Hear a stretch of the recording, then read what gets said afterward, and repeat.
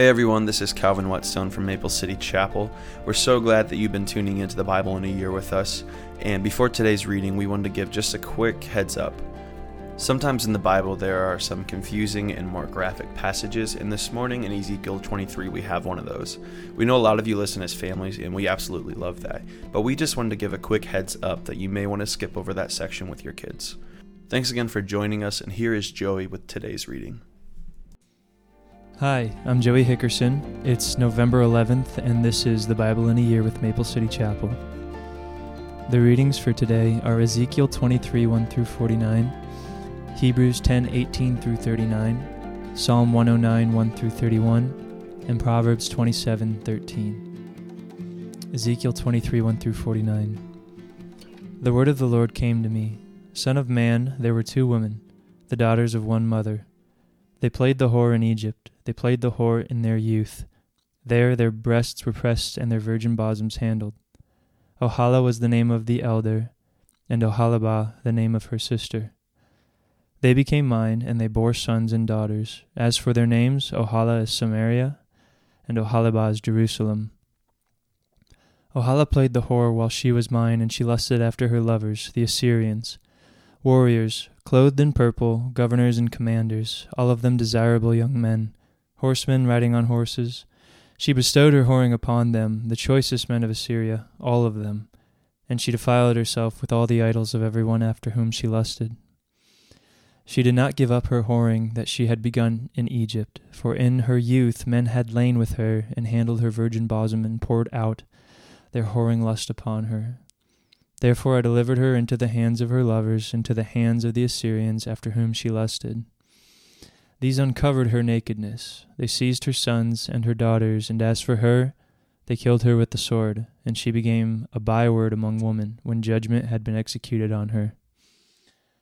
Her sister Oholibah saw this, and she became more corrupt than her sister in her lust and in her whoring, which she was worse than that of her sister.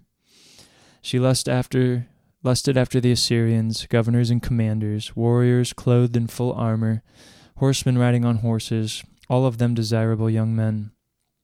And I saw that she was defiled. They both took the same way. But she carried her whoring further. She saw men portrayed on the wall, the images of the Chaldeans portrayed in vermilion, wearing belts on their waists with flowing turbans on their heads, all of them having the appearance of officers, the likeness of Babylonians, whose native land was Chaldea. When she saw them, she lusted after them and sent messengers to them in Chaldea. And the Babylonians came to her into the bed of love, and they defiled her with whoring lust. And after she was defiled by them, she turned from them in disgust.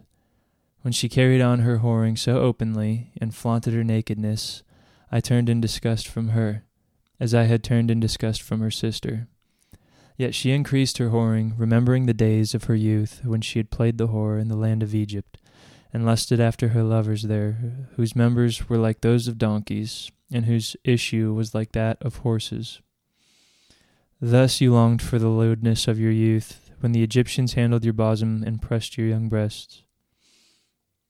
Therefore, O Oholibah, thus says the Lord God, Behold, I will stir up against you your lovers from whom you turned in disgust, and I will bring them against you from every side, the Babylonians and all the Chaldeans, Pekod and Shoa and Koa, and all the Assyrians with them, desirable young men, governors and commanders, all of them, officers and men of renown, all of them riding on horses.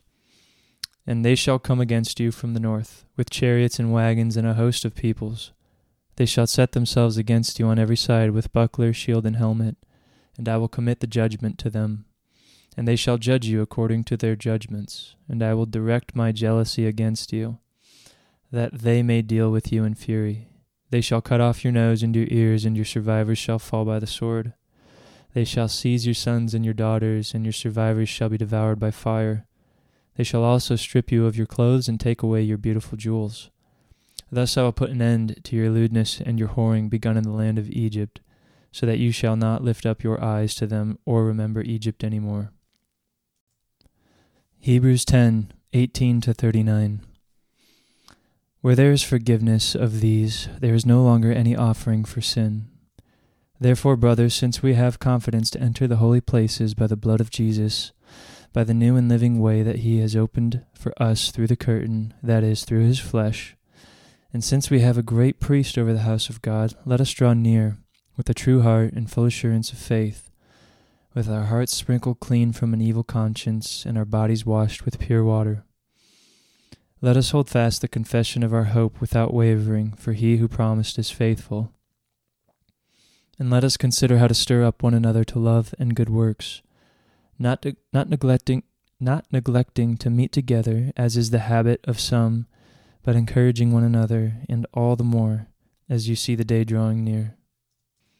For if we go on sinning deliberately after receiving the knowledge of the truth, there no longer remains a sacrifice for sins, but a fearful expectation of judgment, and a fury of fire that will consume the adversaries. Anyone who has set aside the law of Moses dies without mercy on the evidence of 2 or 3 witnesses. How much more worse punishment do you think will be deserved by the one who has trampled underfoot the Son of God, and profaned the blood of the covenant by which he was sanctified, and has outraged the Spirit of grace? For we know him who said, "Vengeance is mine, I will repay." And again, the Lord will judge his people. It is a fearful thing to fall into the hands of the living God. But recall the former days when, after you were enlightened, you endured a hard struggle with sufferings, sometimes being publicly exposed to reproach and affliction, and sometimes being partners with those so treated. For you had compassion on those in prison, and you joyfully accepted the plundering of your property, since you knew that you yourselves had a better possession and an abiding one. Therefore do not throw away your confidence, which has a great reward. For you have need of endurance, so that when you have done the will of God, you may receive what is promised. For yet a little while, and the coming one will come and will not delay. But my righteous one shall live by faith, and if he shrinks back, my soul has no pleasure in him. But we are not of those who shrink back and are destroyed, but of those who have faith and preserve their souls. Psalm 109, 1-31. Be not silent, O God of my praise, for wicked and deceitful mouths are opened against me, speaking against me with lying tongues. They encircle me with words of hate, and attack me without cause. In return for my love they accuse me, but I give myself to prayer, so they reward me evil for good, and hatred for my love. Appoint a wicked man against him. Let an accuser stand at his right hand. When he is tried, let him come forth guilty. Let his prayer be counted as sin. May his days be few, may another take his office. May his children be fatherless and his wife a widow. May his children wander about and beg, seeking food far from the ruins they inhabit. May the creditor seize all that he has. May strangers plunder the fruits of his toil. Let there be no extended kindness to him, nor any pity his fatherless children. May his posterity be cut off. May his name be blotted out in the 2nd generation. May the iniquity of his fathers be remembered before the Lord, and let not the sin of his mother be blotted out. Let them be before the Lord continually, that he may cut off the memory of them from the earth. For he did not remember to show kindness, but pursued the poor and needy, and the broken-hearted, to put them to death. He loved to curse, let curses come upon him. He did not delight in blessing, may it be far from him. He clothed himself with cursing as his coat. May it soak into his body like water, like oil into his bones. May it be like a garment that he wraps around him, like a belt that he puts on every day. May this be the reward of my accusers from the Lord, of those who speak evil against my life. But you, O God, my Lord, deal on my behalf for your name's sake, because your steadfast love is good. Deliver me, for I am poor and needy, and my heart is stricken within me. I am gone like a shadow at evening. I am shaken off like a locust. My knees are weak through fasting. My body has become gaunt, with no fat. I am an object of scorn to my accusers. When they see me, they wag their heads. Help me, O Lord, my God. Save me according to your steadfast love. Let them know that this is your hand. You, O Lord, have done it. Let them curse, but you will bless. They arise and are put to shame, but your servant will be glad. May my accusers be clothed without dishonor, and may they be wrapped in their own shame as in a cloak. With my mouth I will give great thanks to the Lord. I will praise him in the midst of the throng, for he stands at the right hand of the needy one, to save him from those who condemn his soul to death. Proverbs 27:13.